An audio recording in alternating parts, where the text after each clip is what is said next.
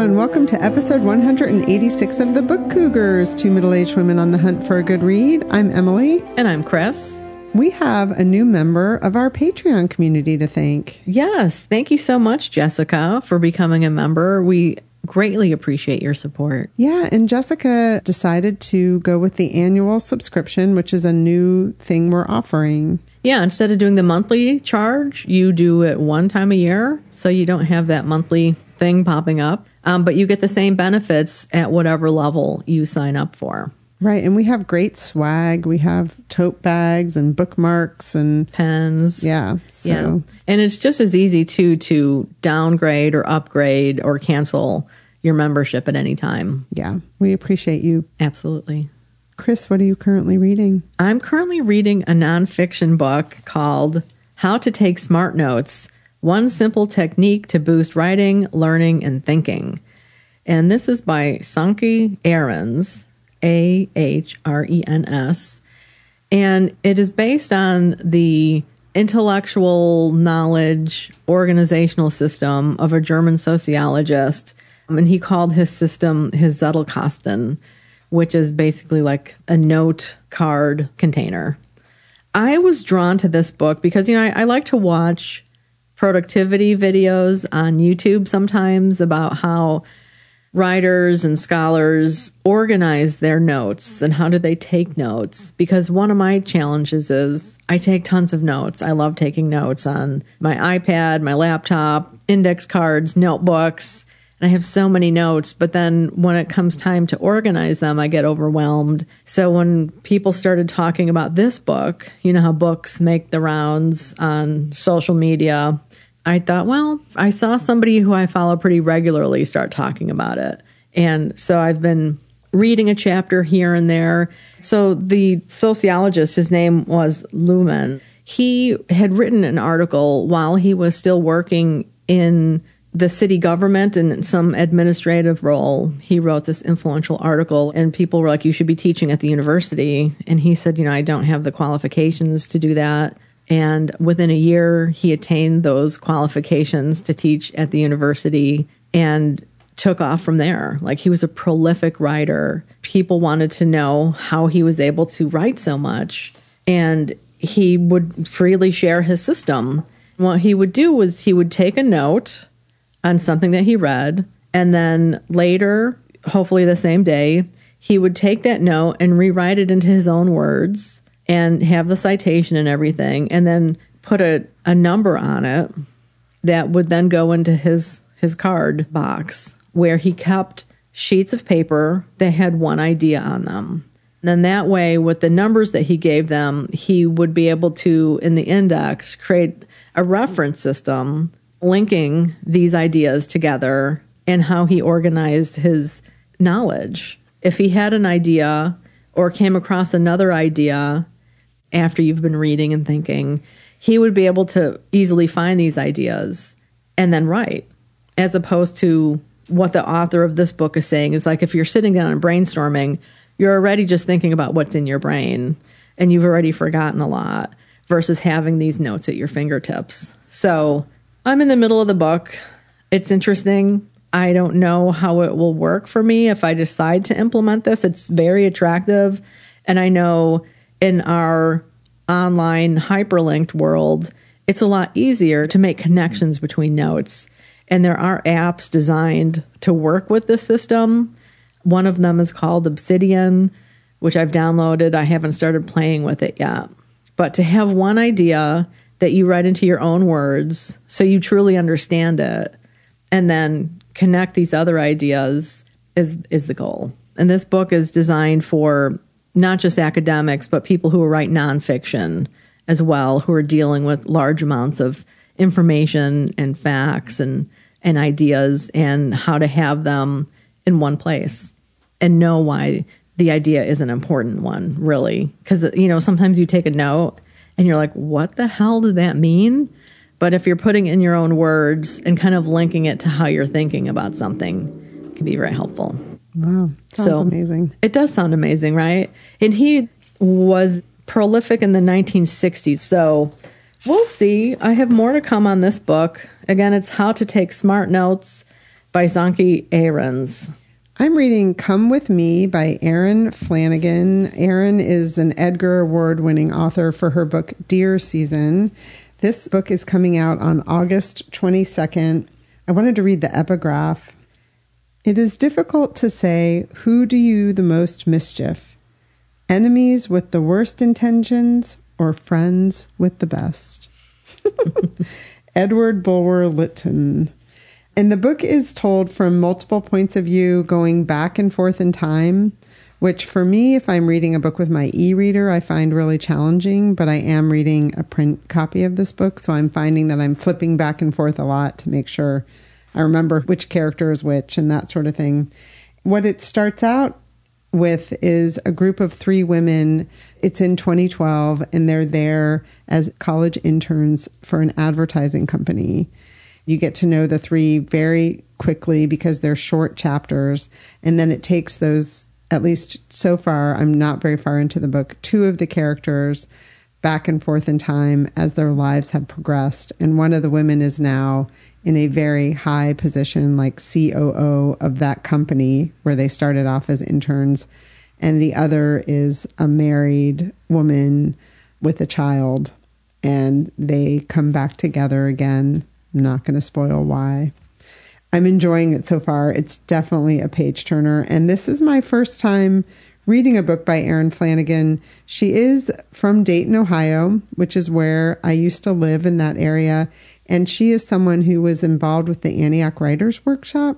Sadly, it's defunct now, but it used to be a group that met and did a yearly writing workshop. It was a week-long in-person workshop in Yellow Springs, Ohio. And Erin Flanagan was, I don't know if she ever taught there, but I know she was involved, as is our friend Sharon Short / Jess Montgomery, who I worked with because I actually worked for the Antioch Writers Workshop as a bookkeeper. So that was a very long-winded way of I used to know these names, and it was really fun. Erin reached out to let us know about this upcoming book. It was really fun to start to step into one of her novels. Again, it's called Come With Me. Erin Flanagan, please pre-order it now. She was our sponsor on episode 185. So if you go to our bookshop.org page, there is a book list with our sponsors, and you can pre-order it with the click of a button. Awesome. And pre-orders are so important. I know we've talked about them before, but they can really help an author's career. Certainly helps the publisher know what to be doing with print numbers and stuff like that. So. Okay, so Emily, what have you just read? Another Dayton, Ohio author. Katrina Kittle is another author that was involved with Antioch Writers Workshop, but also a lot of my friends read her novels and really enjoyed them. I don't know why. I never read one of her novels. She's well known, but she's had quite a long hiatus, about a decade, since she's put out a new novel because she had some things going on in her personal life that prevented her from being able to keep at it, I guess is the best way to say it. This book is publishing on September 1st. I want to talk about the title. It's called Mourning in This Broken World, and this is based on a poem by beloved Mary Oliver called Invitation. Would you like me to read the poem? Please. I just so happen to have it here. Invitation by Mary Oliver. Oh, do you have time to linger for just a little while out of your busy and very important day for the goldfinches that have gathered in a field of thistles for a musical battle, to see who can sing the highest note or the lowest, or the most expressive of mirth or the most tender? Their strong, blunt beaks drink the air as they strive melodiously, not for your sake and not for mine, and not for the sake of winning, but for sheer delight and gratitude. Believe us, they say, it is a serious thing just to be alive on this fresh morning in the broken world.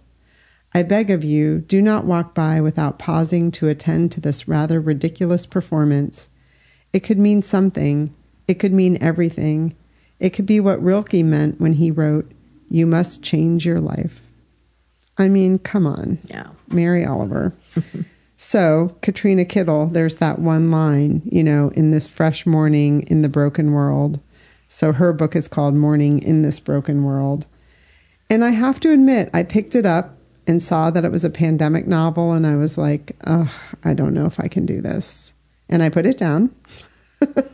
And I came back to it, and I'm so glad I did. If you're an Ann Tyler fan, I want to just say that first and foremost. I think you'll really love this book. Ann Tyler's kind of famous in my mind for putting a cast of characters together in a novel that wouldn't typically be a cast of characters in a novel, and it works. And I feel like this novel is like that. This one also is told from multiple points of view. And it starts in March of 2020 as the pandemic was starting. We find Vivian, who's in an assisted living facility because her husband, Jack, was suffering from dementia, but has now passed away. But Vivian doesn't need to be living in assisted living anymore. And as the pandemic sets in, wants to go home to her house. For reasons which I'm going to leave a mystery, a woman who is working at the assisted living facility and her family end up moving in with Vivian in her home. It's just a beautiful novel, the way that the characters end up interacting with each other and save each other in a time when we all needed some help is really beautiful. The themes are obviously of the pandemic, chosen family, co-housing, which I'm a huge fan of, especially as people get older, living independently while aging at the same time, motherhood, single working motherhood. One of the main characters is an essential worker at this assisted living facility. And then there's also a character that's in a wheelchair, a hot pink electric wheelchair. That's really fun. And a teenage boy who's coming to terms with his sexuality. So many characters. When I finished the book, I was like, character development. That's what she did so well. I cared about all of these characters. So I highly recommend this novel. I just loved it. Pre-order it now. Do Katrina a favor. Do yourself a favor. I want to read one other poem. Not only is the novel or the title based on Mary Oliver's poem, but in the acknowledgments, Katrina says that when she came across this poem, she was 3/4 of the way through writing the book, and this poem helped her realize how she had to finish the novel, or maybe even what she was doing with it. It's called This Is How a Pandemic Ends, Not With a Bang, But With Cicadas, by Kathleen McCleary. We went underground this year like the cicadas, burrowed deep, huddled against roots, sucking what little sustenance we could from whatever we found. The cicadas sing outside my window now, and I swear the other sound I hear is the crackling of millions of exoskeletons, the shells we grew to harden ourselves against our longing to be touched. Mm. I mean, any author that loves poetry as much as Katrina Kittle has my heart. Again, it's called Morning in This Broken World, a novel by Katrina Kittle, publishing on September 1st. Nice. I wouldn't say I'm necessarily in a reading slump, but I realized the novels I have been reading were on my e-reader, and I'm being e-reader resistant right now. Emily and I were talking about it the other day. Like, I love it sometimes, and other times I just can't bear not to have a physical book in my hands. And Emily made the point, like, well, maybe it's a summer thing. Like, in the summer, you want that tactile vibe of sitting outside in the hotness and reading a book. Yeah, and I wonder if it harkens back to our childhoods, too, where we didn't have e-readers. I mean, to me, or air conditioning. Right, exactly. Yes, we sat in the hammock fanning ourselves with our book. Right, you know? Yeah. Yeah. I mean, I do think there's something to be said for that, because I'm the opposite. All I want to do is sit with a real book in my hand and just read. Yes. And, we both just read The Scarlet Letter, which we'll talk about in a little bit. But it was a mass market size paperback edition that we both read. So that was also kind of the style of book that was popular back then for paperbacks. Yeah, that's true. Yeah. So we're reliving our youth. Well, I also finished 2 nonfiction books that I have talked about previously on the podcast, so I won't go in depth too much, but I did just want to mention that I finished them. One of them is Killers of the Flower Moon, The Osage Murders and the Birth of the FBI by David Gran. The gentleman caller and I read this aloud as we traveled to and fro from Michigan, which is, more than 14 hours each way, so it gave us plenty of time. It's a hard book to say you loved because of the subject matter, but it was so well written. It starts in the 1920s, and it's about Molly Burkhart and her family, who were Osage Indians living on land that was given to them, was, craggly rocks. Nobody thought it had much value. And then they discovered that they were sitting on literally millions of dollars worth of oil. And so the oil diggers come a-calling. What this book is really about is money and greed and the lengths that people will go to be the people who have the keys to the kingdom, basically. It's divided into 3 sections. I think when I talked about it on the last episode, I was like, there are good white people who love Molly. And I'm sure some of you were in the background sniggering like, just wait, Emily. Well, that's exactly what happened. The people that I thought were good didn't turn out to be so good. I don't want to spoil too much.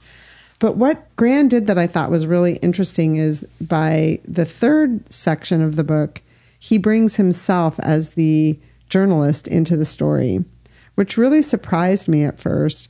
But then he was able to introduce his research tactics, which I thought you would really appreciate, Chris, because he literally goes to a hangar, an airplane hangar filled with boxes, and starts rifling through them to see what he can learn.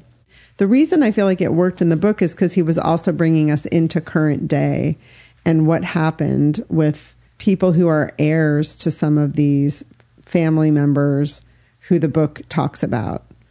What happens, as the title suggests, there are a lot of murders that take place. Osage Indians were killed. It's really sad.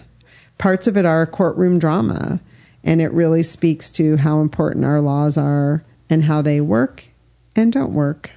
It was really interesting. I highly recommend it. Yeah. Well, and the movie is coming out sometime soon, right? Yeah, October. Okay. Yeah. And it's being done by Martin Scorsese. Hopefully he's true to the story, and it's not too Hollywoodized. I don't know. Leonardo DiCaprio is going to be in it, who I usually enjoy. Right. Yeah, it'll be interesting to see. Yeah. Killers of the Flower Moon, The Osage Murders, and the Birth of the FBI by David Gran. The other book I finished is Devil in the Grove by Gilbert King. This is about Thurgood Marshall and the Groveland Boys and the dawn of a new America. It was really interesting to read these books side by side because this one takes place between the mid-1940s through the 1960s. To me, part of the frustration about both of them is the importance of, but yet the frustration of the law and its role in our society. Thurgood Marshall worked for the NAACP in their LDF division, which stands for Legal Defense Fund.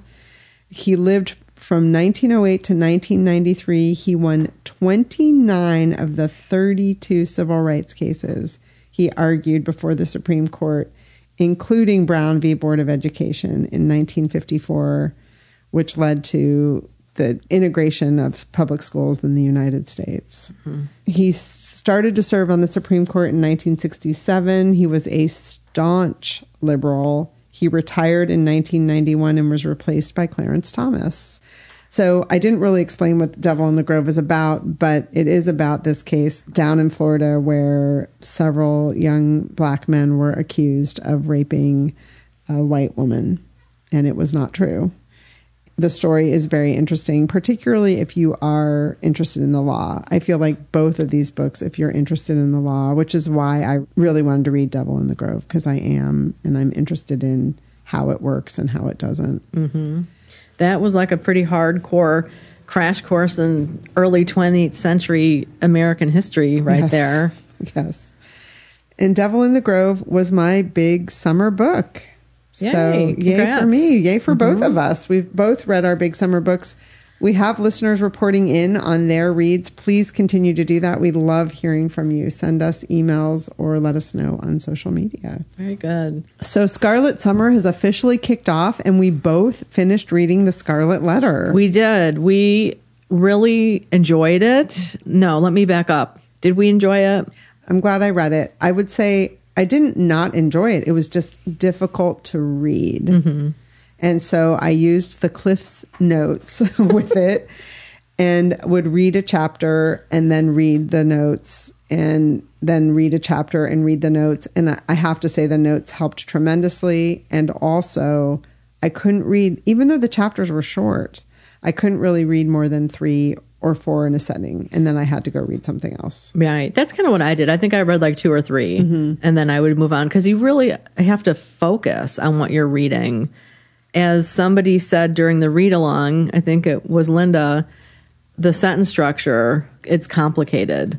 And sometimes the main point isn't until the end of a long sentence. So you do have to pay attention. There were times when I'd read a whole paragraph and I'd say, wait, what did I just read? And I'd have to go back and reread. And just a small aside, Emily was very precise when she said Cliff's notes, because they are Cliff's notes, even though we all call them Cliff notes. And funny story, I had a friend who was applying for a job with them, and they're in Lincoln, Nebraska. And so my friend was applying for a job with them, and they sent back her cover letter with nothing on it other than corrections to her cover letter. The big start was circling the lack of an S after Cliff. So I think she pissed somebody off by saying Cliff Notes and not Cliff's Notes. So that maybe was she pissed off Cliff. So to get a return with just your errors on your cover letter, that was a quite humbling experience for her. And I always laugh about Cliff's Notes because no one calls them that. No. Anyway, yeah, so the Scarlet Letter, it was the second time both of us read it. Emily didn't remember reading it. I didn't remember much about the storyline. So just to give you folks who haven't read it a little bit of a summary of it, Hester Prynne is a woman living in the colony of Massachusetts. She'd been sent overseas ahead of her husband, who was going to follow her, a man named Chillingsworth, who is older than her. He has a physical, back then they'd call it a deformity. He has a bit of a hump shoulder, and he's older. He's a kind of an academic type. He doesn't make it to the Massachusetts colony for 7 years. The assumption is that he's been lost at sea or something happened to him on his way over from Amsterdam, where they had been living, although they're both from England. And this is going to be spoilery because this is a read-along episode. This is also a classic that's over 150 years old. So Hester has an affair and a child is born named Pearl. And the action starts with her being on public display, coming out of the prison where she's been held, the jail, I should say. And she has a scarlet A on her dress that she has to wear now for the rest of her days. That she embroidered. They ordered her to put an A on her, but she makes it beautiful. Like it's A and it has gold embroidery. It's gorgeous because she's a wizard with her needles. With her needle and threads, right? So no one knows who the father is. She refuses to name the father. You find out that it's the young preacher, Dimsdale is his name. What a name. I mean, Hawthorne's really good with names. And Dimsdale suffers from his guilt and his sin.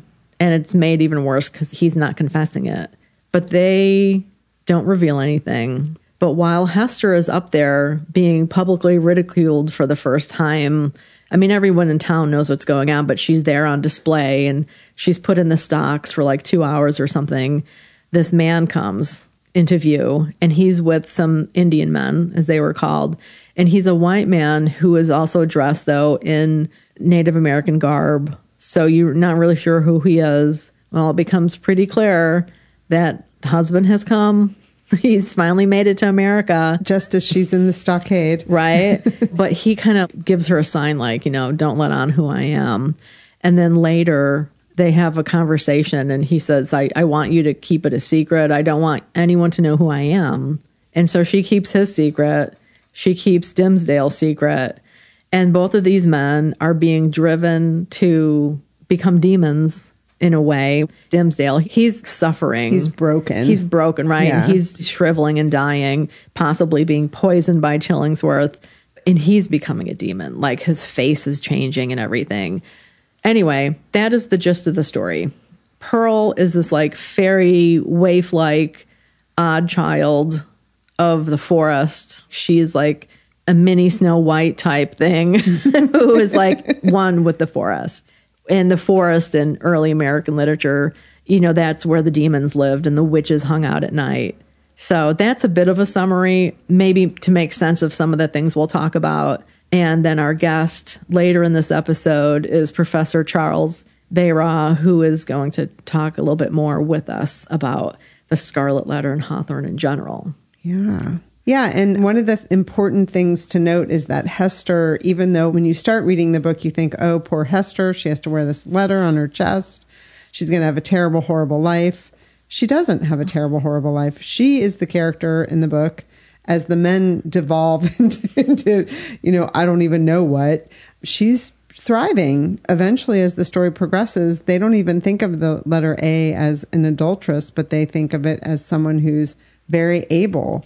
And people seek her counsel, and she's living in the woods doing just fine via her ability to do needlework and harvest her own food and take care of herself and her daughter. Yeah. I mean, she becomes our Hester to the townspeople who really want people to know how great she is, that she is more of the man in the story traditionally, right? She's carrying her burden. She's not complaining. She's doing what needs to be done. Her biggest concern is this weird child that she has that she's kind of worried about, like, from whence does this child spring? Because she is so weird. I mean, I hate to use the word weird, but she's creepy and ethereal and seems to know things, but then not know other things. You don't know as a reader, like, is she a fairy? Before I read Outlander, I had this idea that fairies were pleasant things, little creatures like from Disney, like Sleeping Beauty, those 3 fairies. But in Outlander, there's one thing where, like, they're vicious. They could be mean and they could kill you, So this reading of the Scarlet Letter, I was just struck by how creepy things were. I think I mentioned in the read-along that first time I read the book, I thought Pearl was kind of a pain in the ass. And this time I was really struck by how creepy she is and what's going on with her, because she does seem to know things. She seems to be poking her mom and Dimsdale to do the right thing. Whatever that means. Right. I know. Right? It's really interesting. Yeah. Yeah. And then some of the direct horror elements that are in there. So during our read-along discussion that we had yesterday, which was fantastic, thank you to everyone who was able to attend. We had a great conversation. Melinda was struck by the horror elements as well, and she's read this novel beyond counting. She loves this novel so much. And Aunt Ellen was struck by the supernatural elements, as she called it. But in terms of some of the tropes, I guess you'd call it, like there's at one point wondering, somebody could turn into a bat and fly away. And then another scene like where Pearl, the thought was, can Pearl not cross a running body of water? And that's a big thing in horror stories and supernatural tales. So I was really surprised by that it wasn't just literary fiction as I remembered it. Right. There was definitely magical realism and horror-y type stuff. And then witches.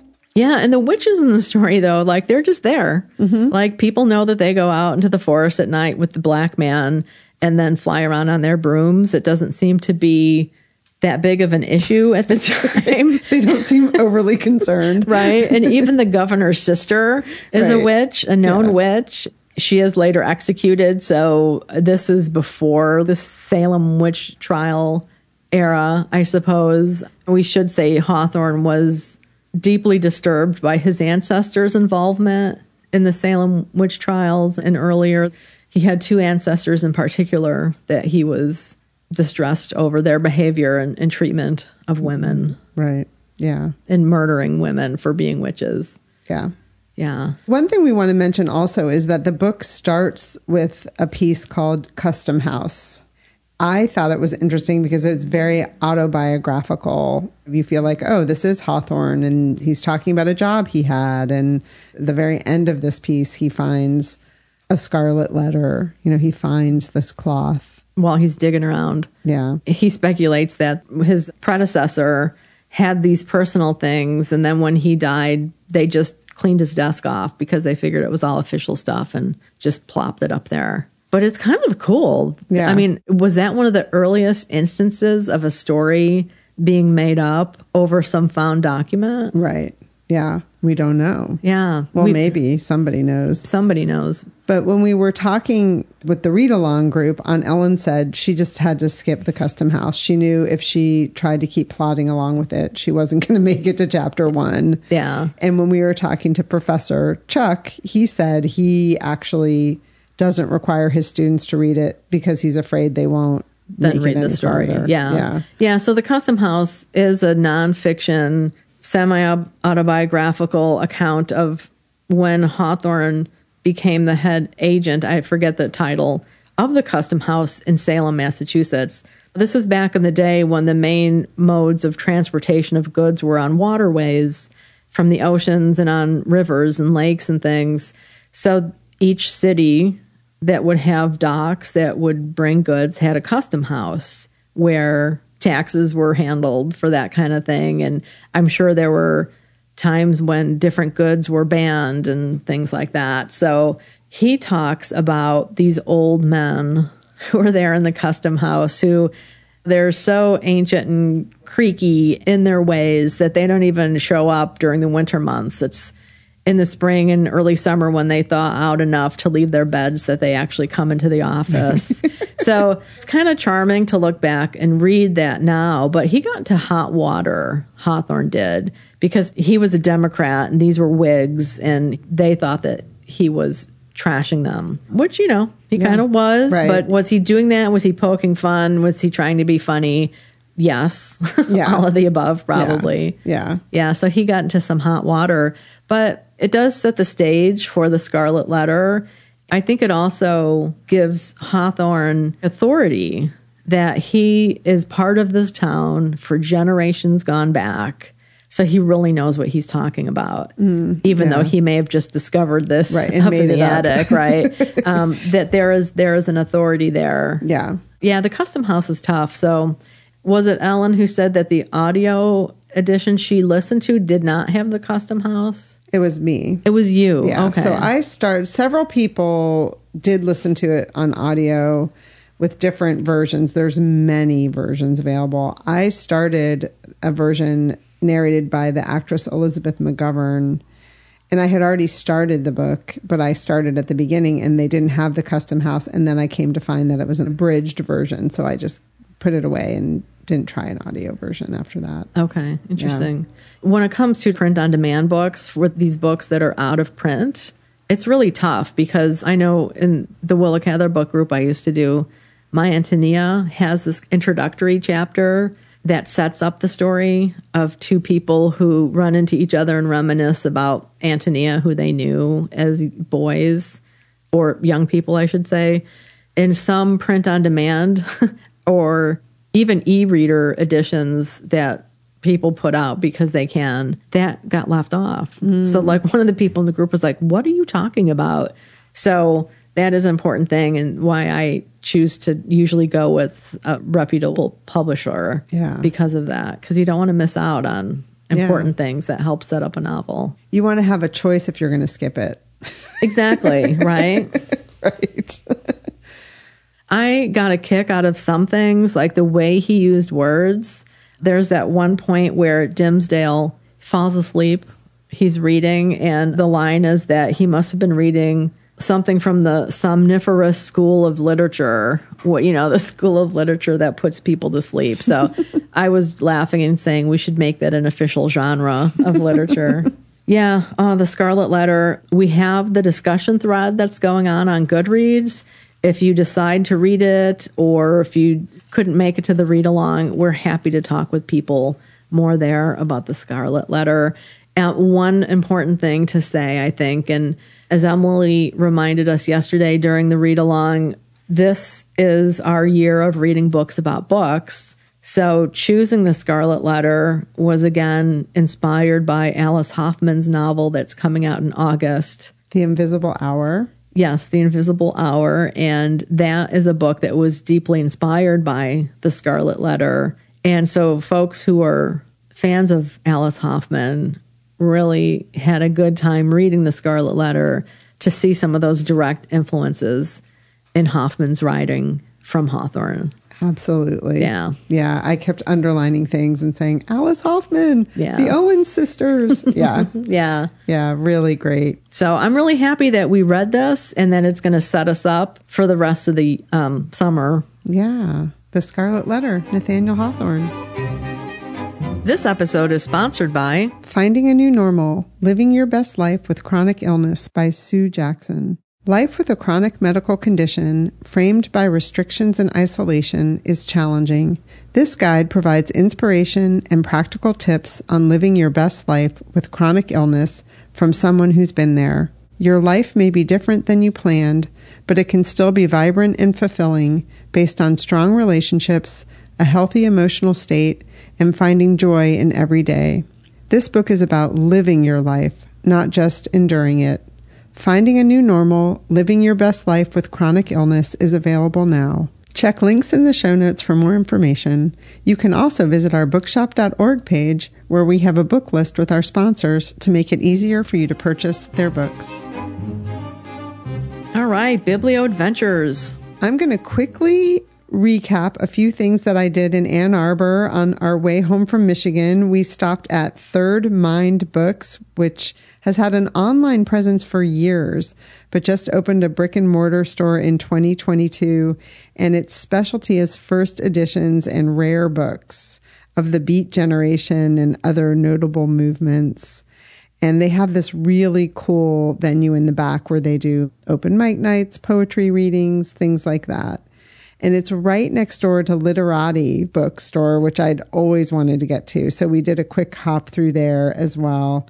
And then we walked the campus. Ann Arbor is the home of the University of Michigan, and went to the Harlan Hatcher Graduate Library. We have a listener, Sigrid, who I think works there. So I went up to a librarian. They were sitting behind the plexiglass, and I asked for her, and she tapped away on her keyboard, and I think maybe she hit like a button under the desk, like, red alert, hide. I mean, I'm just making a joke, but she couldn't find the name, and, maybe Sigrid doesn't work at that library. So I tried, Sigrid, if you're out there. It's a beautiful library, and they have a map room, I think, on the third floor, and we walked through that, which was really cool. So we had a great time in Ann Arbor. We didn't have much time. We had enough time to eat, which is always my priority. We went to Zingerman's, but then we got to stop at these 3 bookish spots. Wonderful. I'm so glad you were able to do that. Yeah. Yeah, cool. Well, and I forgot to mention in my recap of the week in Chicago, I also stopped in at Volumes bookstore, which is located at 900 North Michigan Avenue, which is a huge shopping mall, like multi-stories right there on the Mag Mile. I was on a walk and I wasn't ready to stop walking yet. So I Googled bookstores near me. They have another location too, Volumes. I don't know if they've opened since I've moved. I'm not sure. But that was fun. I went in there and had a nice browse around. It's a smaller shop, but they had everything from picture books up to literature and classics, some cool sidelines. I bought a box of thank you notes. It was a nice little shop, so I just wanted to give them a shout out and to also remember that if you're in a city and walking around, sometimes you don't know where bookstores are. They can be in a tall building like that, Yeah, so for sure. And yesterday, we had our first Scarlet Summer Biblio Adventure up to Concord, Massachusetts. Yes, we took off at 8 in the morning and we got to the Old Manse for an 11 a.m. tour of the house. Yeah, it was so neat to finally get inside. The last time we were up there, we were there when they weren't open. So it was great to get inside, had a wonderful tour with a guide named Mary Beth Bass, who turns out she's also a romance author. Yeah. Because we talked with her a little bit after the tour, and I asked her to recommend a biography of Hawthorne, and she recommended the one by Brenda Wineapple. So I picked up a copy there. But the tour was great. So this is a house that was built in like 1770 by Ralph Waldo Emerson, the philosopher writer of the Transcendentalist movement by his great-grandfather, maybe. Mm-hmm. And so it was always owned by the Emerson family up until, what did she say, like the 1930s or something like that? Late 1930s. Yeah. So there's another family named Ripley that lived there. But Nathaniel and Sophia lived there for 3 years right after they were married. And their first child, Una, was born there. Una, who the character Pearl in the Scarlet Letter is based on. Right, yeah. Which gave us pause when we heard that. A lot of similarities, I guess. So the Scarlet Letter came out in 1850, and they lived there from 1842 to 1845. And little Una was born there. And so when the tour first started, Mary Beth asked us all, because there was 2, 3, 4, 5, 6 of us on the tour. She said, so what are you all most interested in? Because there's the Revolutionary War aspect. There's Nathaniel Hawthorne. There's the Emersons. There's the Ripleys. A lot of different things. And we're kind of into Nathaniel Hawthorne, and she's a big fan. So that was fun. But she did talk a lot about the Revolutionary War as well, because on the second floor, the room that was Hawthorne's study is where... I'm not sure if her name was Emerson now, but one of the ancestors was in that room with her 4 children watching the Redcoats challenge the Massachusetts militia over the river that was right there. And that's where the saying, the shot that was heard around the world, was from. Right. And like you can see that bridge from that window. Yeah. Man, Mary Beth, we also find out her background is in acting. Right. She's in theater. So when she would be telling a story, like she was really dramatically telling a story, not like in character, but just telling a really good story about how scary it was to be in that room, to be watching the British Army come, who was the most powerful army in the world at that time, challenging the militia, not knowing if the Redcoats are going to come and burn down their house or rape and pillage. Like, you don't know because it's happening in real time, right? We look back at that and I think know the answers. We know the answers. We know what happens, right? Yeah. But just how frightening that would have been. She was very compelling in all of her storytelling. But again, like you said, not overly dramatic. Like Chris and I have done some tours where people are in costume and playing the role of the maid or something. Yeah. And this was very different. It was just bringing some of the real stories that happened there to life in her way. Yeah, and she was really great too, because she said early on, she's like, no, if I say anything that's wrong, let me know. I know a lot of people on the tours know a lot about whatever subject. So if I say something wrong, I would really like to be corrected. Yeah, she did a great job. Yeah, really great. And so Emerson also wrote in that studio, and they have a replica made of the chair that Emerson wrote in. That it's one of those chairs that has the little desk that comes off of the right-hand arm. And I guess he was so tall that he made a little adjustment to it to raise that. So his original chair is in the museum somewhere, but they had this replica made of the chair, and it was painted green in his day. I guess since then somebody painted the original black or something. But my favorite part of that tour was seeing the etchings in the window pane that Sophia and Hawthorne Nathaniel had done with her diamond ring. Yeah. Because when I first got into Hawthorne, when I was in my 20s, I just thought that was the most romantic thing. And I thought too, like, wow, like here's this great American author and this, what would you call it? Not really ephemera, right. But like that he left this piece of his life there etched in the window. So that was so cool to finally see in person.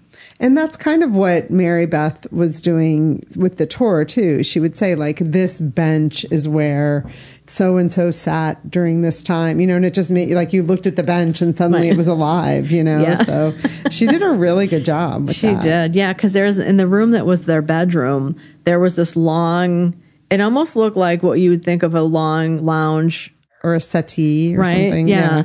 So that's where Nathaniel would take his naps and edit his writing and things like that. Yeah. Yeah. Oh, so can I read some bits? Sure. Okay.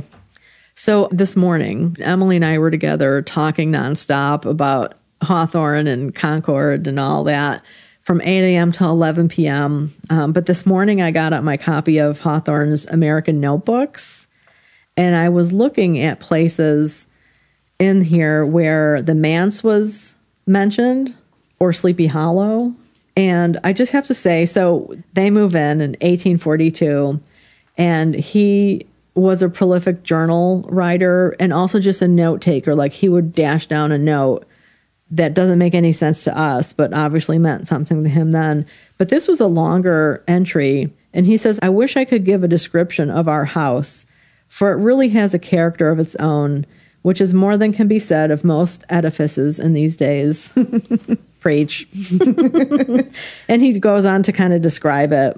And he's talking about Dr. Ripley, their predecessor, and just how kind of like old-fashioned and nothing had ever been really done with it. It required some energy of imagination to conceive the idea of transforming this musty edifice where the good old minister had been writing sleepy sermons for more than half a century into a comfortable modern residence. However, it has been successfully accomplished. And then a little bit later, he's talking about that room that was their sitting room where the owl was in that room. And he says, with a daily supply of flowers, it has become one of the prettiest and pleasantest rooms in the whole world. The shade of our departed host will never haunt it, for its aspect has been changed as completely as the scenery of a theater. Probably the ghost gave one peep into it, uttered a groan, and vanished forever. So I thought that was kind of funny. Maybe it was because it saw the owl, who remember Right. whose eyes Yes. follow you as you move around the room, and they've discovered is giving off toxic gas. So Yes. it's now enclosed in glass. So that was a funny story about this stuffed owl, and apparently Nathaniel liked it and Sophia didn't. So Right. whenever he was out of town, she took it and hid Right. it so she didn't have to look at it. They found letters where she did write, I think, to her sister and said, the eyes follow me around the room. So, yeah. Yeah. So it was a wonderful tour. And after that, we went to the Concord Bookshop, which is right in downtown Concord. Everything was very close together. It's a beautiful bookstore, really well curated. They do have a nice local section with Emerson, Thoreau, Hawthorne, Alcott books. And it was Thoreau's birthday. Yes. So July 12th, 1807, he was born. Was that it? Well, it was his 206th birthday. Yeah, so you guys do the math. Yeah, so we took a photo in front of the section with a lot of his books because Walden Pond is just down the road. Right, yeah. Yeah. And I did pick up, I'll just mention briefly, a really nice poetry collection, The Path to Kindness, Poems of Connection and Joy, edited by James Cruz. I have another one of these collections that I love. And then a copy of The Street by Ann Petrie. And then I got a book for the gentleman caller's birthday called Bicycling with Butterflies, My 10,201-Mile Journey Following the Monarch Migration by Sarah Dykman. This is a winner of the National Outdoor Book Award. If you are an adventurer or know people who'd like to adventure, I'll put a link in the show notes to the National Outdoor Book Awards. They have really cool books that you might not hear of otherwise. So if you're looking for books about adventure or gifts, it's a great resource. Nice. So after that, we had lunch, and then we went over to the Wayside, which was the only home that the Hawthornes owned. And it's not open right now to the public, which is really sad. You'll hear Dr. Chuck expressing some anger over that fact. And our guide, Mary Beth, was also upset about the situation. There were 3 authors that lived in that home over the decades, and they all made alterations. There's a really cool sign that's color-coded that you can see which family made what additions to it. So it wasn't open, but we parked and decided to go walk around it as Dr. Chuck had recommended to us. And we peeked in the window and walked around the back. And then there's this path that we took that goes up past this big boulder. So it has a plaque screwed to it that mentions how Hawthorne would pace and go up the hill and walk this path to have inspiration in his writing. But we took this other path that leads right to Orchard House, which is just down the street. the home of Little Women. Right. And so we went back to the car, and then we drove down the street to see what was that way. And then when we were coming back, there were 2 police vehicles in the driveway of the Wayside, and all the lights were on in the house. So we think perhaps there are either cameras in the house or someone reported that 2 middle-aged women were poking around the house and never came out because we did take a little secret passageway through the woods. Yeah, so then our imaginations got the better of us. And I said to Emily, I was like, oh my God, like what if they go in there and they find a dead body and then we get pinned for the murder? You can see Chris not only is a mystery book reader, but, should be writing her own novels.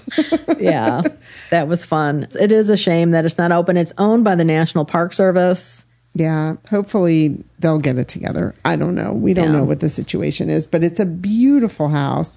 And there were things there, like there were chairs on the porch. So I think that they use it sometimes. Yeah, and event signage. Yes, to clarify, it has been open to the public, but now it's not for some reason. Right. So, and we don't know why. Yeah. After that, we went down to the Concord Public Library, where we had arranged to have a room so we could host our read-along conversation of the Scarlet Letter. Yes. Oh, my gosh. And I had a great surprise. Standing behind the circulation desk was a friend of mine, Ev, who I was in a book group with in New Haven, and she had moved back to Canada. And on social media, I saw her posting photos from Boston, but I assumed like she was on vacation or there for the weekend. She's moved back. So it's kind of great that we can connect again. It was lovely. I thought it was one of your classmates when you first were all excited. And then I realized you knew each other another way. Yeah. So cool. So wonderful. Thank you to the Concord Free Public Library for the space and for being so kind and friendly with us. It was really perfect. And it was also incredibly hot yesterday. So it was nice to have a place to cool off and get our wits about us before we had our read-along conversation. And then when we were done, and we did the same thing in 2018 when we were up in Concord, we decided that going to Sleepy Hollow Cemetery to pay our respects on Author's Ridge would be a good thing to do at dusk. Forgetting that that's when the mosquitoes come out in droves. Yes. But we still managed to find some authors on Author Ridge. Yes, we saw Thoreau and Hawthorne, of course. And Alcott is buried there as well, and Emerson's. And then we also tracked down Elizabeth Palmer Peabody's headstone. So. She was the founder of kindergarten in the United States. Yes. Yeah, and she is one of the Peabody sisters that Meghan Marshall has written about. And her sister Mary married Horace Mann. And then the other sister, Sophia, married Hawthorne. Right. So they were quite the trio of sisters. And I have another little thing to read from Hawthorne's notebooks, if you don't mind, which is quite appropriate. This is a journal entry from 1844, and the cemetery opened in the 1850s. So Sleepy Hollow was already a place back then. It was an actual hollow in the ground. And when Hawthorne was writing this journal entry, there was corn growing there. And I read somewhere else that there's documentation or a story that Hawthorne told that he and Sophia were on the ridge looking and saying that that was where they were going to build their castle. Well, they built their castle for infamy and time where they would spend the rest of their lives. Yes, because one detail we didn't mention yet was that they actually got kicked out of the old manse. They were evicted for not paying their rent. Oopsie. So this is Hawthorne, though, writing this. He's sitting there writing this journal entry. Insects are fluttering about. The cheerful, sunny hum of the flies is altogether summer-like, and so gladsome that you pardon them their intrusiveness and impertinence, which continually impels them to fly against your face, to light upon your hands, and to buzz in your very ear, as if they wish to get into your head and amongst your secret thoughts. In truth, a fly is the most impertinent and indelicate thing in creation, the very type and moral of human spirits whom one occasionally meets with, and who perhaps, after an existence troublesome and vexatious to all with whom they come in contact, have been doomed to reappear in this congenial shape. Here is one intent upon alighting on my nose. In a room, now, in human habitation, I could find in my conscience to put him to death, but here we have intruded upon his domain, which he holds in common with all other children of earth and air, and we have no right to slay him on his own ground. I just thought that was kind of like relevant. I don't know how he'd feel about mosquitoes if he did kill them in their home ground. But I just thought that was so cool that he's sitting there writing in this place where corn crops were currently growing, which would eventually become a park-like cemetery, and where he was buried. Yeah. Yeah. Well, they were vexatious bugs. I agree with Hawthorne. Yeah, totally. And I just want to read one more quick thing. So talking about Una, his first child, being an inspiration for Pearl in the Scarlet Letter, I just thought people who've read it recently will appreciate this from a journal entry in 1844. The baby, the other day, tried to grasp a handful of sunshine. She also grasps at the shadows of things in candlelight. And then the editor put in parentheses, this baby was Una. And there's so much about Pearl and sunshine. It's a big theme in the book. Yeah, and we saw Una's grave yesterday as well. Yes. Yeah. Yeah, she and Sophia were reinterred in... Wasn't it like 2006? Yeah, it was pretty recent. Yeah. They died in London, I think it was, wasn't it? Yeah. Yep. Yeah, so they got reinterred with Dad there. Yeah. And then after that, we went back to the old manse and filmed a video, which you can find on Instagram. Yes, and that's where we really got chewed on by mosquitoes. Boy, it was so hot and humid and muggy, but it was neat to be there at dusk and to just kind of recap our day a little bit. And then we got in the car and drove home, and we're home by 11 o'clock. So we started our morning at 8 in the morning and ended at 11. And both fell into bed. Yes. Oh, man, I slept like a rock. Yes. But, man, that was a fun day. I really enjoyed it. And the good thing was we didn't rush around at all, which I really liked, especially with it being so hot. That would have made us both a bit cranky. But we got in everything we wanted to do, and it was a pretty casual, stimulating day. Indeed. Yeah. So upcoming jaunts, we have another joint jaunt next week. We have the Vintage Book Club, where we are going to be reading The Street by Anne Petrie, which is why I bought a copy at the Concord Bookshop. Chris has already read this book. I have not, so I have work to do.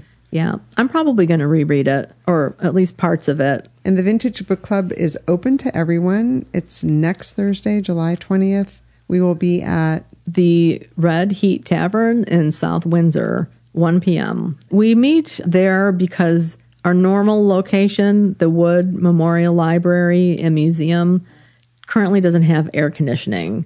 And with it being so hot, Cindy, who is our host, owner of Book Club on the Go, you can find her at Book Club CT on social media, has a great relationship with them, and they have a private room in the back that she reserves for us. And if people want to attend, I just want to say don't feel obligated to purchase food or drink if you don't want to. Water's free. Yeah. I don't want people to feel like they can't come because they don't want to buy food. And it's a big, open, cool space. Yeah. So come join us if you want. How about upcoming reads, Chris? Well, I have 2 things in my grubby little hands right now. One is Monsters, A Fan's Dilemma by Claire Dieter. And this is a book that really, I've seen other people talking about it, and I'm so curious because it's dealing with a subject you and I have talked about a couple times. Monsters referring here to people who do bad things, who are artists.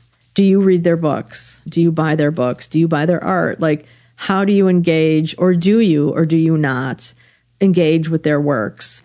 So I just bought a copy recently. And then the next book is How Can I Help You by Laura Sims.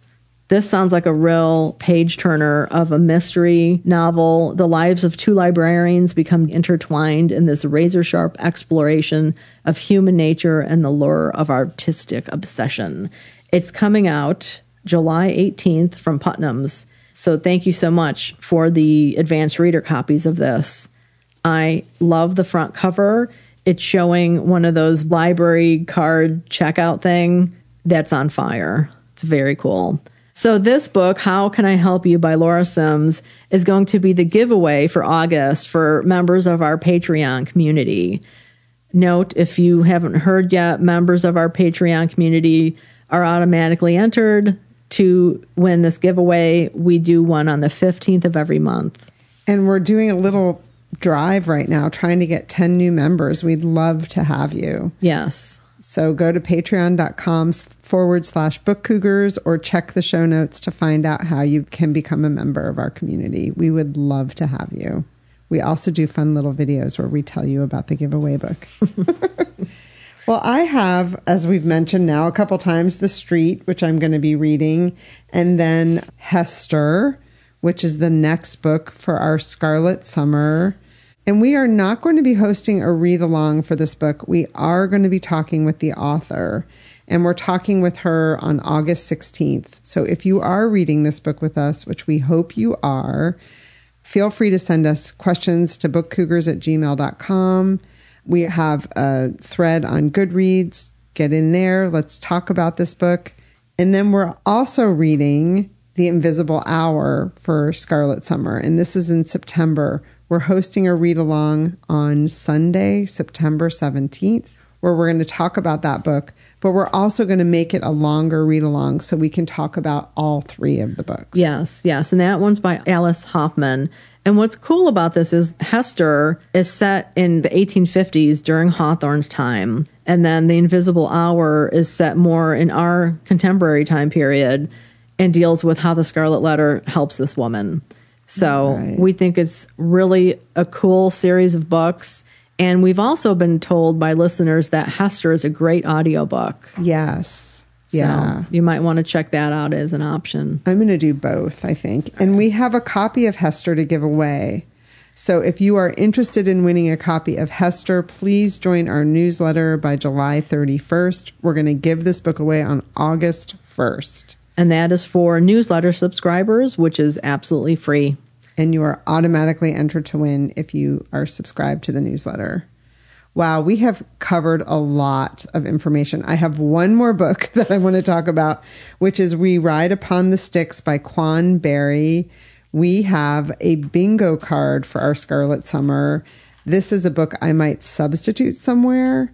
We put books like The Scarlet Letter, and we put our 3 read-along books multiple times on the bingo card, so I might just scratch one of those off. Anyway, we want to hear about your bingo cards and how they're going. Reminder that, and this is in the show notes, but bookcougars.com/Scarlet Summer 2023 has all of the information about the Scarlet Letter, including a downloadable link for your bingo card. Yes.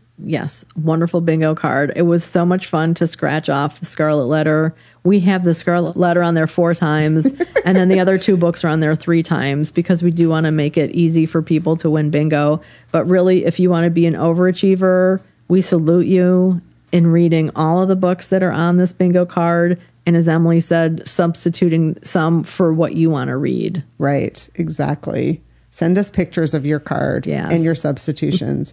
And we're going to stop talking now. Because we are going to talk more with someone else. Yes. Take a break, hit pause, go to the bathroom, have a beverage. And then come back and listen to us talk about Nathaniel Hawthorne and the Scarlet Letter. We're so excited to be here today with Professor Charles Barra of Southern Connecticut State University, where he teaches American literature. He's also serving as the president of the Nathaniel Hawthorne Society, and we've invited him here today to talk with us about the Scarlet Letter. Welcome. Thank you very much. I'm glad you invited me to talk with you. So, Chuck, when did you first come across Hawthorne and the Scarlet Letter? Well, I hope I don't have to give you the year. I would say junior in high school, so I guess the late 70s. And I am not sure I understood very much of it at the time. In graduate school is when I really got more into Hawthorne. Honestly, at that point, Herman Melville was probably my favorite 19th century writer, but he's too much. I'm like, I can't write a dissertation on Herman Melville. So Hawthorne, there's things to talk about in all of his works all over the place. And that's how I started really reading closely. So that's interesting because we've talked often on the podcast about how we think sometimes the classics are taught to high school students and it's at an age where they can't appreciate it. Sometimes it has to do with the way the teacher teaches it. And sometimes it just has to do with where they are in their own lives and their life experience. So it wasn't love at first sight for you with Hawthorne. I mean, I can remember a little bit about the reading experience, so that's pretty powerful. Like, that's something. I think there was an affect or emotion or feeling that I connected with, and I was pretty historically inclined, so I was probably interested in that. But yeah, I didn't appreciate its elegance. You know, it's one of the most balanced and carefully constructed novels that we have. The chapters are like perfectly symmetrical in terms of the action, and it's pretty amazing. It's a very tight story and novel. Things like that I just old-timey. Yes. Yeah. Well, that tight is such a great word for it because I had that thought too when I was reading it. The first time I read it was a long time ago, like in maybe the 90s, sometime in that time period. And I really enjoyed it that first time. I was surprised. I was in my 20s and I had somehow escaped reading it in high school. Most people we encountered have facial expressions when you mention the Scarlet Letter. Usually they are not of the pleasant variety. But this reading, I was so surprised by like the building tension and how like I was like really gripping the book and waiting for things and what was going to happen next, because it did feel like a fresh reading. It had been so long since I read it. And one of the questions we had is the subtitle, The Scarlet Letter, a Romance. And we're wondering if you could talk a little bit about that in terms of what that meant back in 1850 versus today. Yeah, as I wrote in my notes, it's no bodice ripper. Okay, well, it actually is. It's really hard for me not to be very digressive, and I'm just going to give up and go with it. Go for it, please. So first, there's amazingly interesting and even kind of funny critical reviews, attacks on the Scarlet Letter as a dirty novel, unfit for people to read. And then, as now, much of the reading market was women, and people knew this, and they were worried about the effect Scarlet Letter would have on young women. And one of the reviews talks about riding on the train and seeing a young woman with the red cover of the Scarlet Letter and fearing for her soul. Like, she could be corrupted. And Hawthorne, I mean, he wanted that red cover, and it stood out. Most of the covers were green or brown. They weren't so startling and bright and scarlet. So, I mean, if you look at just a plot abstract, I mean, sleeping with your ministers, that's pretty racy. True that.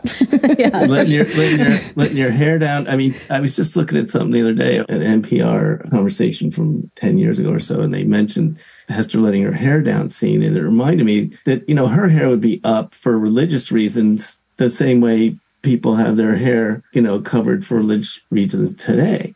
So to let her hair down, it's a beautiful scene and very dramatic. So we're just jaded, I'd say.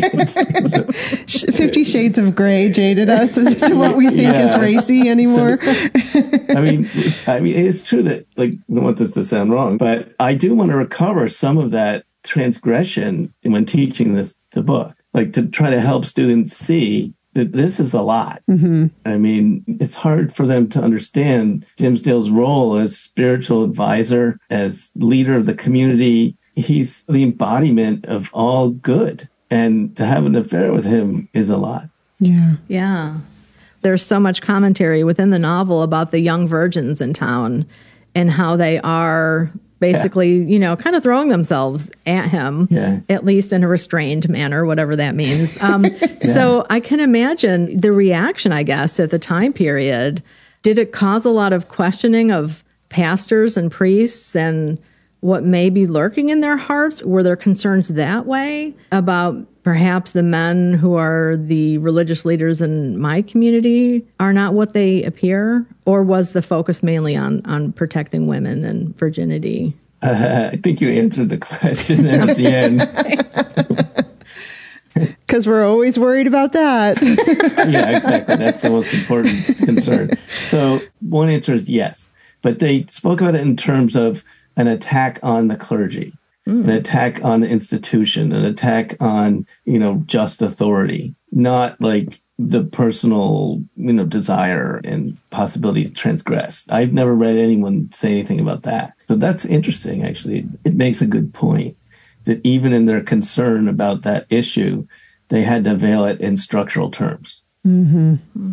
Yeah. Not like, I might be a Dimsdale or... Right. Yeah. And that relates to another thing that I was thinking about when I see sort of summaries of the book online or whatever, and they talk about the idea of sin in the book. And one of the things that strikes me that we often say that seems a little off, the Puritans who are Calvinists, the whole basis of that is the innate depravity of humankind. Like, everybody's a sinner. This is not news to them. And it's not news to Hawthorne or his narrator or, the characters in the story. It's more expected. So there's something interesting about the particular transgression. Well, we know what it is. It's sexual and it's about controlling women and all of that.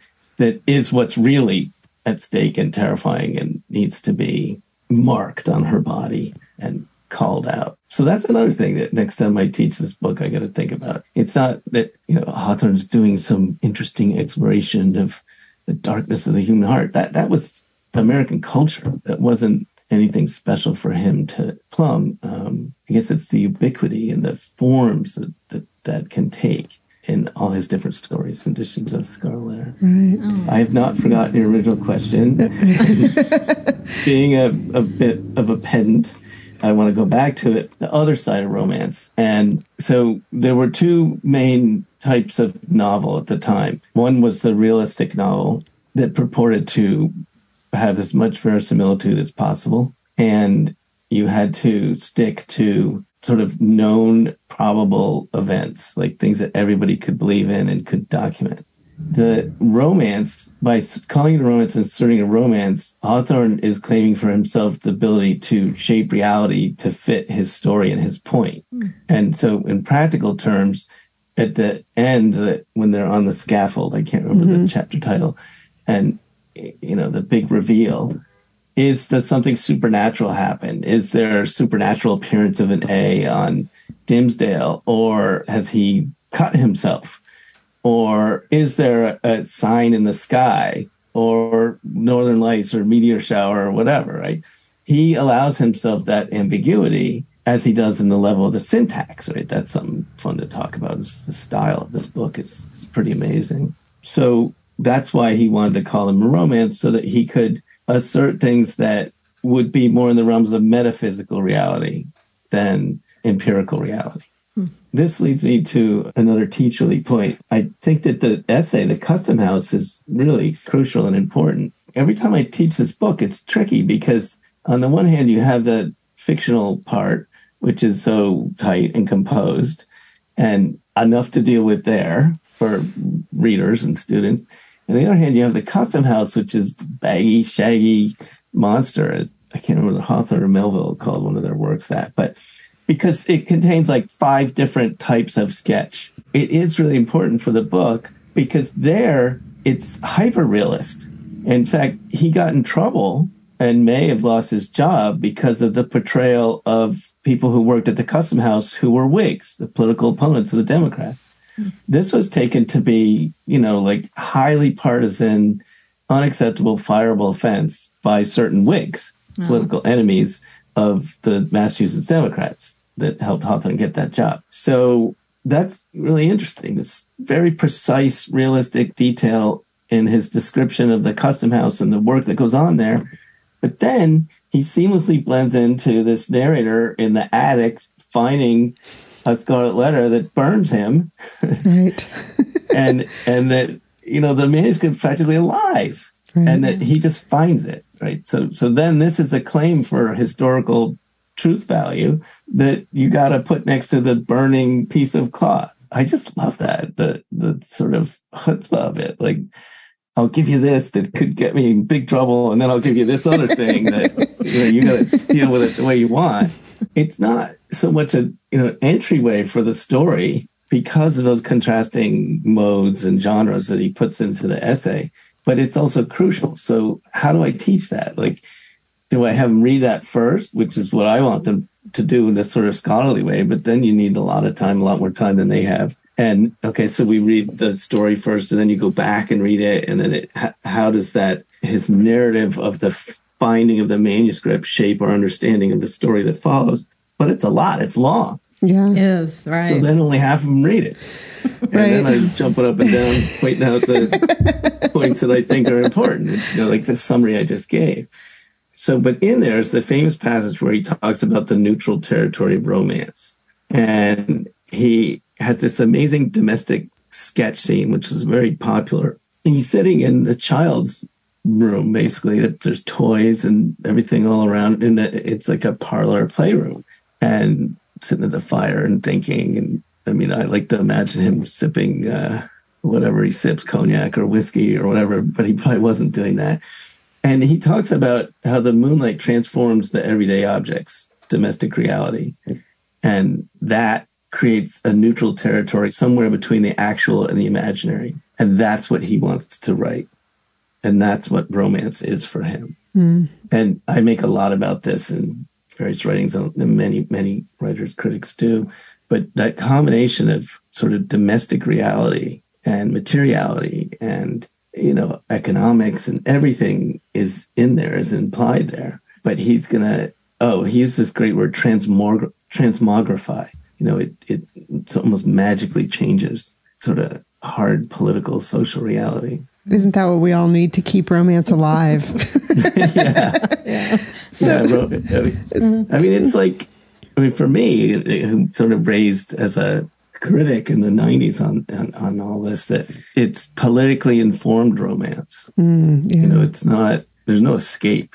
It's alternate ways of telling truths that can be challenging, even to Hawthorne. There's much discussion about this, but, whether Hester turned out too free for him or not. And for him in his marriage and his social life, I would say yes. For him in his speculative, imaginative, intellectual life, probably not. And he wrote her free. Like, she's got away from however he and his wife might have dealt with the kind of strict gender roles of the day. Yeah, there was it seemed to me, and this could just be my modern mind, putting things on when I'm reading, but I couldn't help but feel like he was playing with gender in some ways, that there's Hester, who is the rational being who thinks things through, who carries her burden and thrives. And then there's Dimmesdale, who is kind of the fraidy cat trembling at the secrets that he's hidden. And I was wondering how much of that was intentional with Hawthorne and how it does relate to his marriage. And then his infamous letter where he says, this damned mob of scribbling women, and just his attitude towards women and Hester and his wife and women writers. Well, the first part, the sort of gender bending, as we used to call it, nobody uses that term anymore. It was so big a couple decades ago. I think that's exactly right. Like, he's distributing aspects of human being across the range of characters, regardless of their gender. Okay, well, that's pretty radical in his day, and not like given now. I mean, it's not, we can't always presume that to see what happens. And it's pretty convincing. Like, Dimmesdale seems like Dimmesdale, and Hester like Hester. They're not polemical creations to suit that exploration of gender roles and breaking them or changing them, playing with them. He does the same thing with childhood with Pearl. Some of Pearl's aspects fit with ideas of childhood of the day, but many don't. I think he experimented for 10, 15 years in short stories, trying out these different things that you might do. And then they all came together in this book. And then he explores them in some ways more sharply in later books, applied to romance and House Seven Gables and Marble Fawn. As for the second thing, like Hawthorne's social beliefs and so forth, that famous passage, this is like a passion for among Hawthorne scholars, most Hawthorne scholars, And certainly after the great feminist scholar of the 80s and 90s, Nina Bain, who did all this kind of work arguing that Hawthorne, these are feminist works and that should be taken that way. That letter, the context of the letter is important. What's really, for me, unusual is that he allowed himself to vent his spleen semi out loud ever to anyone, because he can be wry and ironic and funny in his private letters, but that's like the sharpest. I mean, you can't really, no, you can't see them up there, but it's about 12 inches bookshelf of books, his collected letters, the ones that we had. And I've studied them a lot. I'm fascinated with them. I find them to be amazing. So that letter's about Grace Greenwood, who is a very successful popular writer for Ticknor and Fields. Hawthorne was friends with her, professional associates, social friends. And he was pissed off feeling that Ticknor and Fields were not pushing his books the way they should. I'm sure you've heard authors do that in your experience, in your life. And it may be true. I don't know. But her books, they really pushed him. They just clicked with the market. They sold really well. I mean, Scarlet Letter sold well, but her books were selling amazing. So this was somebody he knew and a professional colleague, and he's kind of, whinging and complaining that he's not getting enough attention, basically. So, is that polite, mature, nice? No. Does he have no respect for women writers? No, that's not the case.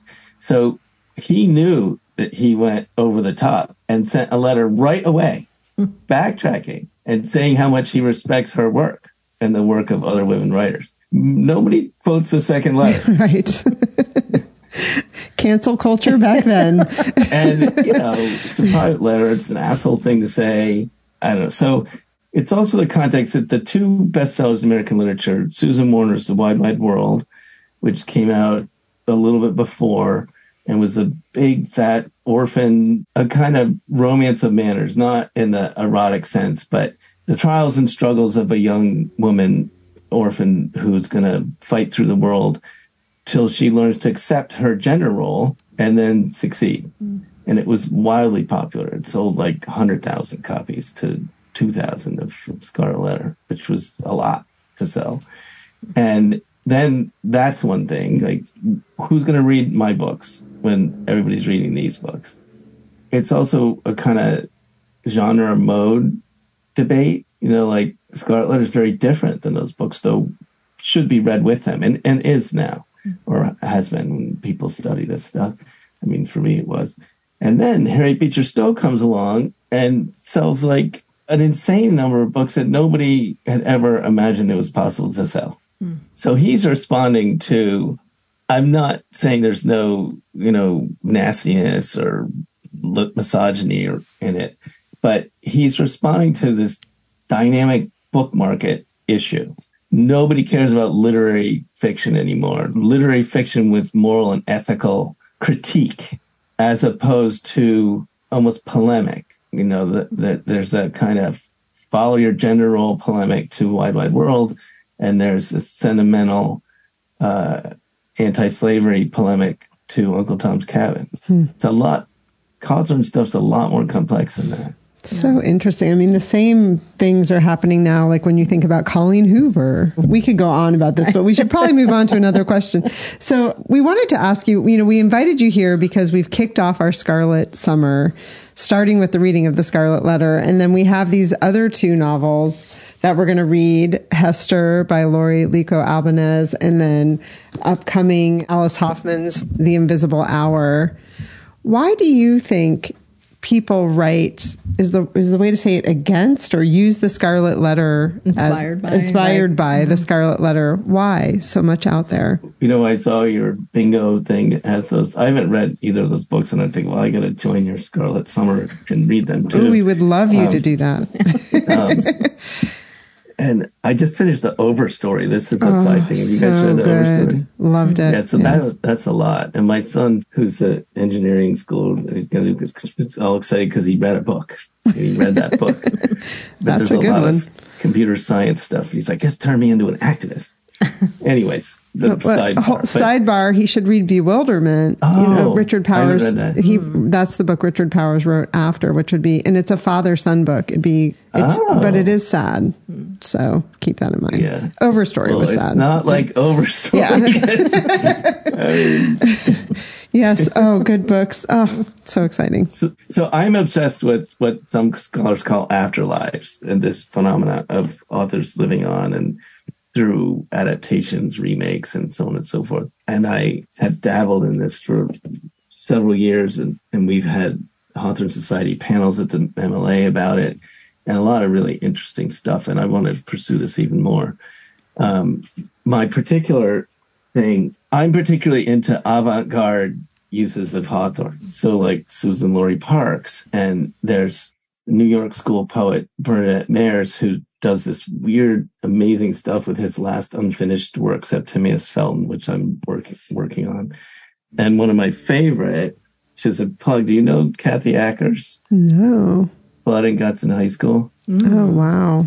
It's crazy punk, Lower East Side, 70s, in your face, dirty drawings, everything awful you could possibly imagine.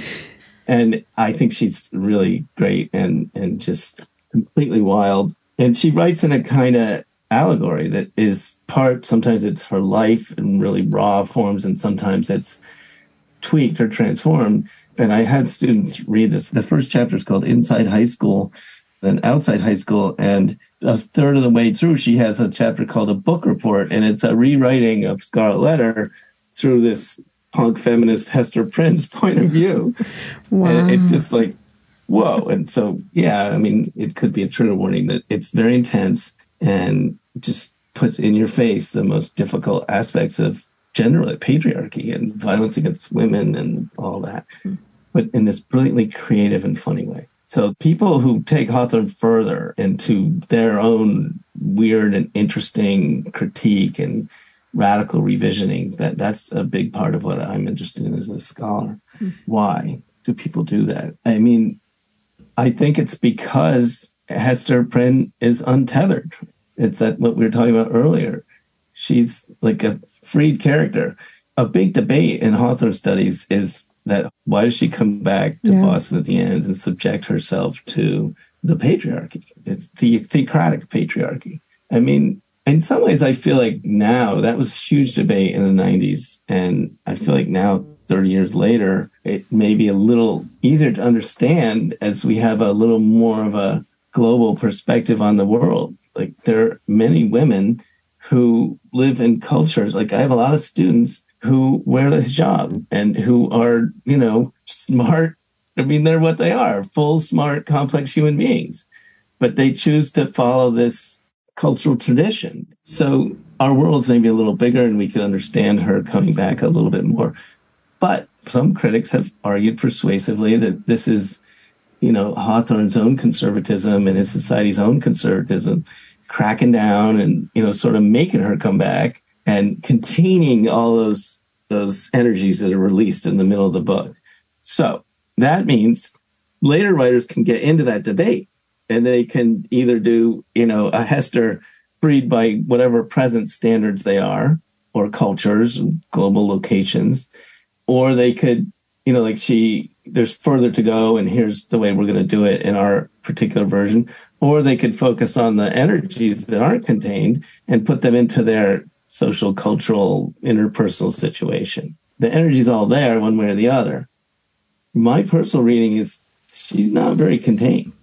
She reclaims and transforms all the things that were used against her.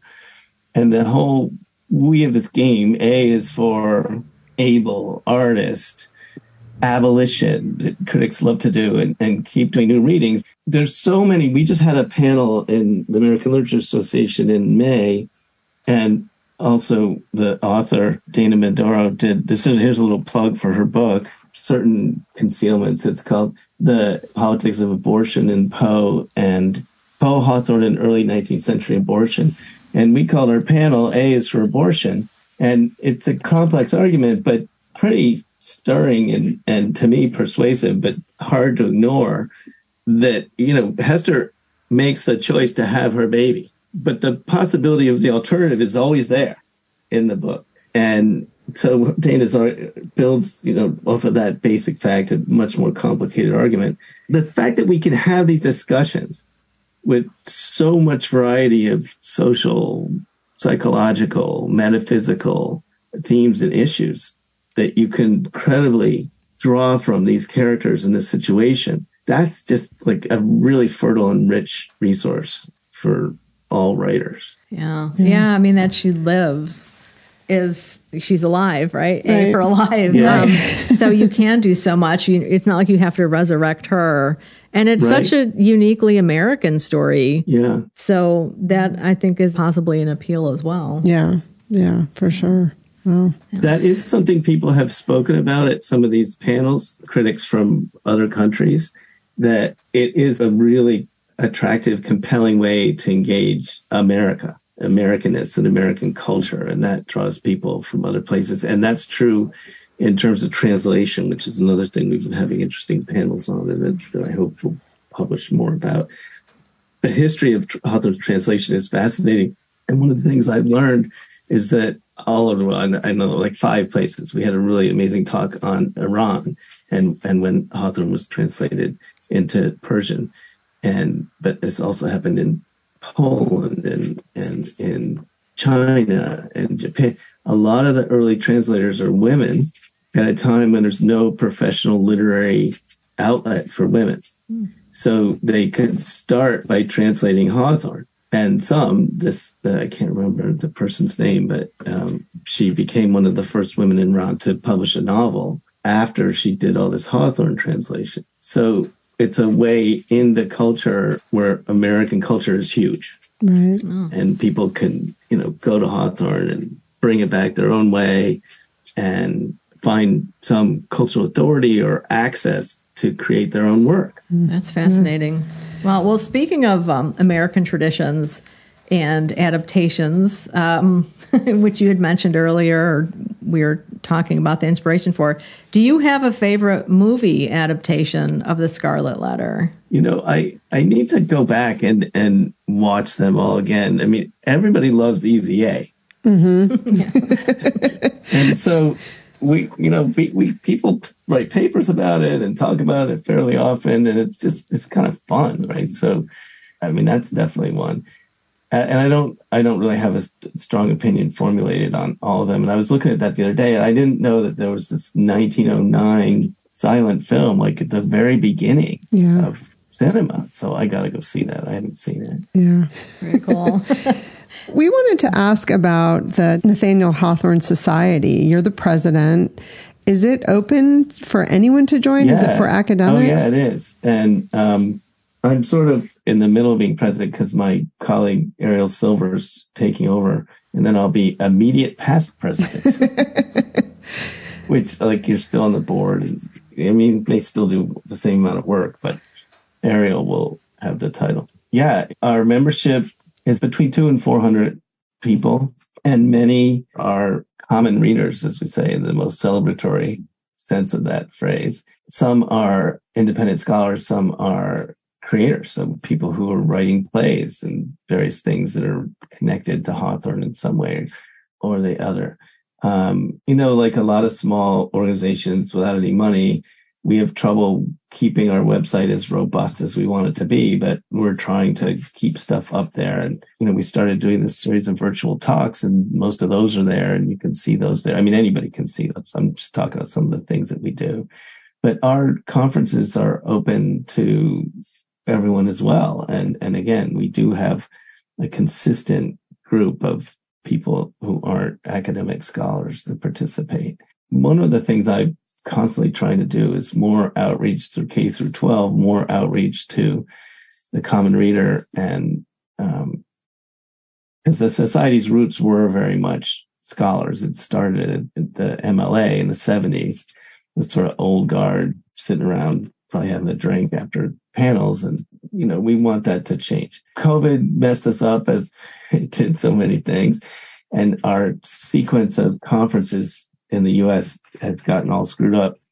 But we're doing our next international conference with the Poe Society in Paris in 2025. So if you happen to be in Paris, Right on. it's July 4th weekend, which is also Hawthorne's birthday. Right. Yeah. That's going to be at 3 different campuses of the Sorbonne. So that there are 3 different colleges participating. So that'll be neat too, different locations. And I don't know where our next one domestically would be. We're talking maybe Bowdoin. Nice. We often do Concord. Concord's a little expensive and a little hard to get the space. But Ariel and I met at a conference in Northampton, and then we went to an NEH seminar in Concord about transcendentalist reform, and with a focus on women, and the people who lead it mostly are writing about the role of women in transcendentalism and in reform movements.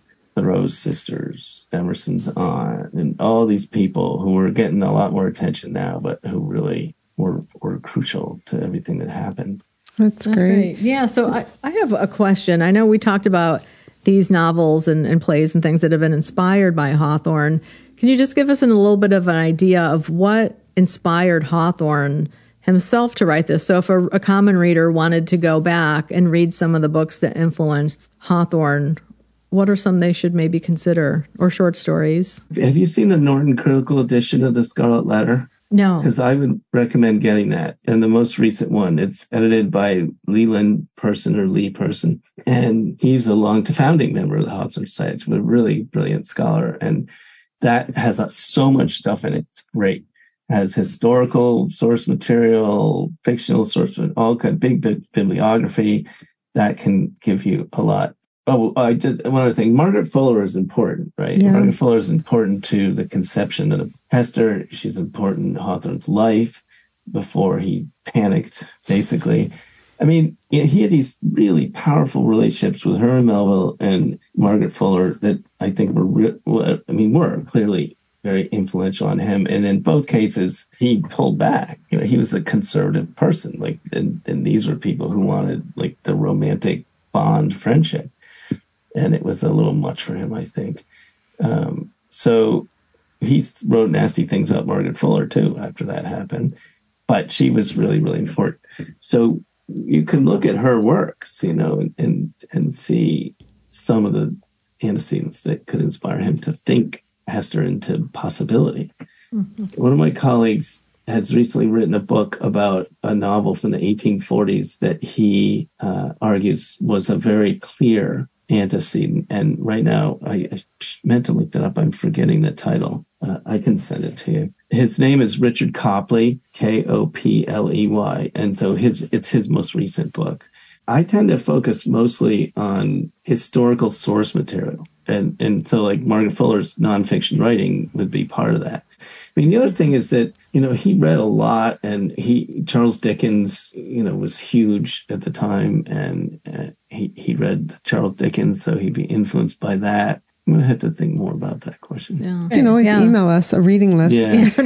I love his short stories. I mean, some of his stories are among my favorites of that form of writing, for sure, like Young Goodman Brown and My Kinsman, Major Malot. Is that how you say that? Malot? Bologna? Not sure. If it was anglicized or had a little bit of French version of it. Just quick short story thing. Read Alice Doane's Appeal if you haven't. Okay. It's Alice Doane, and it's this early weird story that's half sketch about telling stories and half Gothic tale. Mm. And that's I like these things that have a kind of modern or modernist feel to them because they're unfinished. They're sort of the opposite of the tightness of the Scarlet Letter. That they're messy and show their sort of edges. Hawthorne letting his hair down. Yeah. Well, Chuck, this has been wonderful. I don't know about you, Chris, but it makes me want to go back to school. Which actually, Chris just went to school, so I shouldn't say that. It's not funny to her. But I would love a chance to just study. I think academia is a wonderful. You guys have a wonderful life. That's how I look at it. Well, thank you. I mean, this is the fun part, and class is the fun part, but that's probably only 30%. Yeah. So there's a lot of the stuff you get in any other job that's Yeah, not for quite sure. as fun.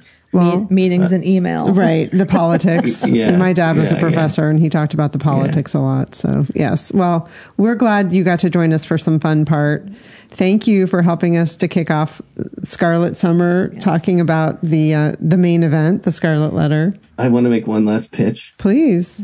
And this is for your literary tourism, which is actually my specialty. Like, that's what I write about. And I'm fascinated with Hawthorne's introductions, so like the Custom House. But I think you should read The Wayside. Have you read Tanglewood Tales, the children's stories? No. Definitely worth looking at, especially if you can get an older illustrated edition. It's great illustrators.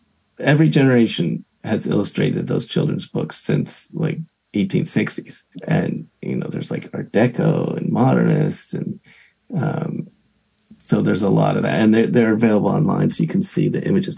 But anyways, when he wrote the two children's books, The Wonder Book and Tanglewood Tales, The Wonder Book is set in the Berkshires in Lenox, where he lived at the time.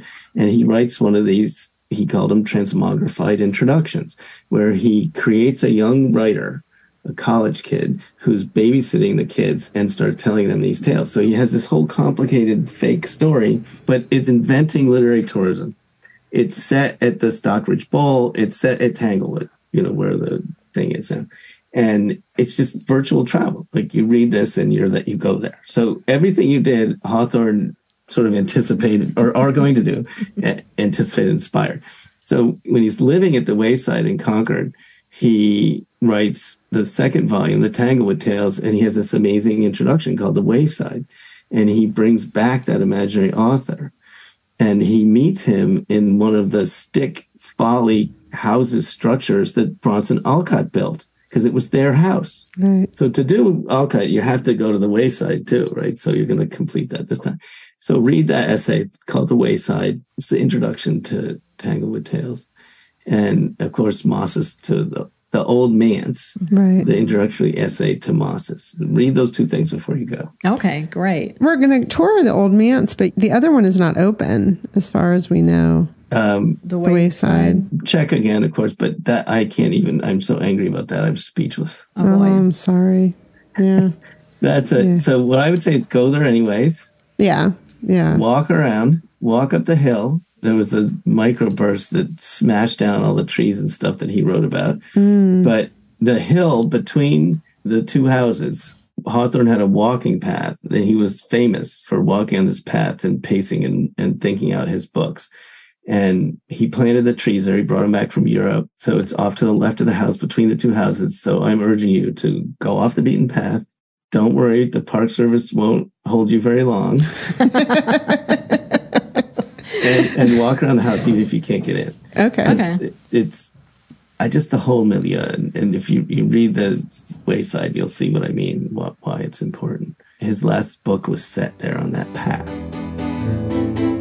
Thanks for listening to The Book Cougars with Chris Wallach and Emily Fine. We'll be back again with another episode in 2 weeks. Until then, come chat with us on social media, Goodreads, or email us at bookcougars@gmail.com.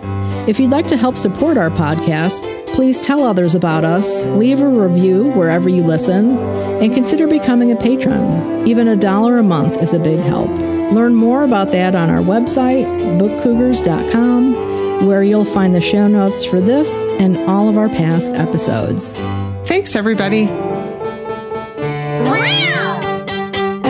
This episode was edited by Pat Keogh Sound Design.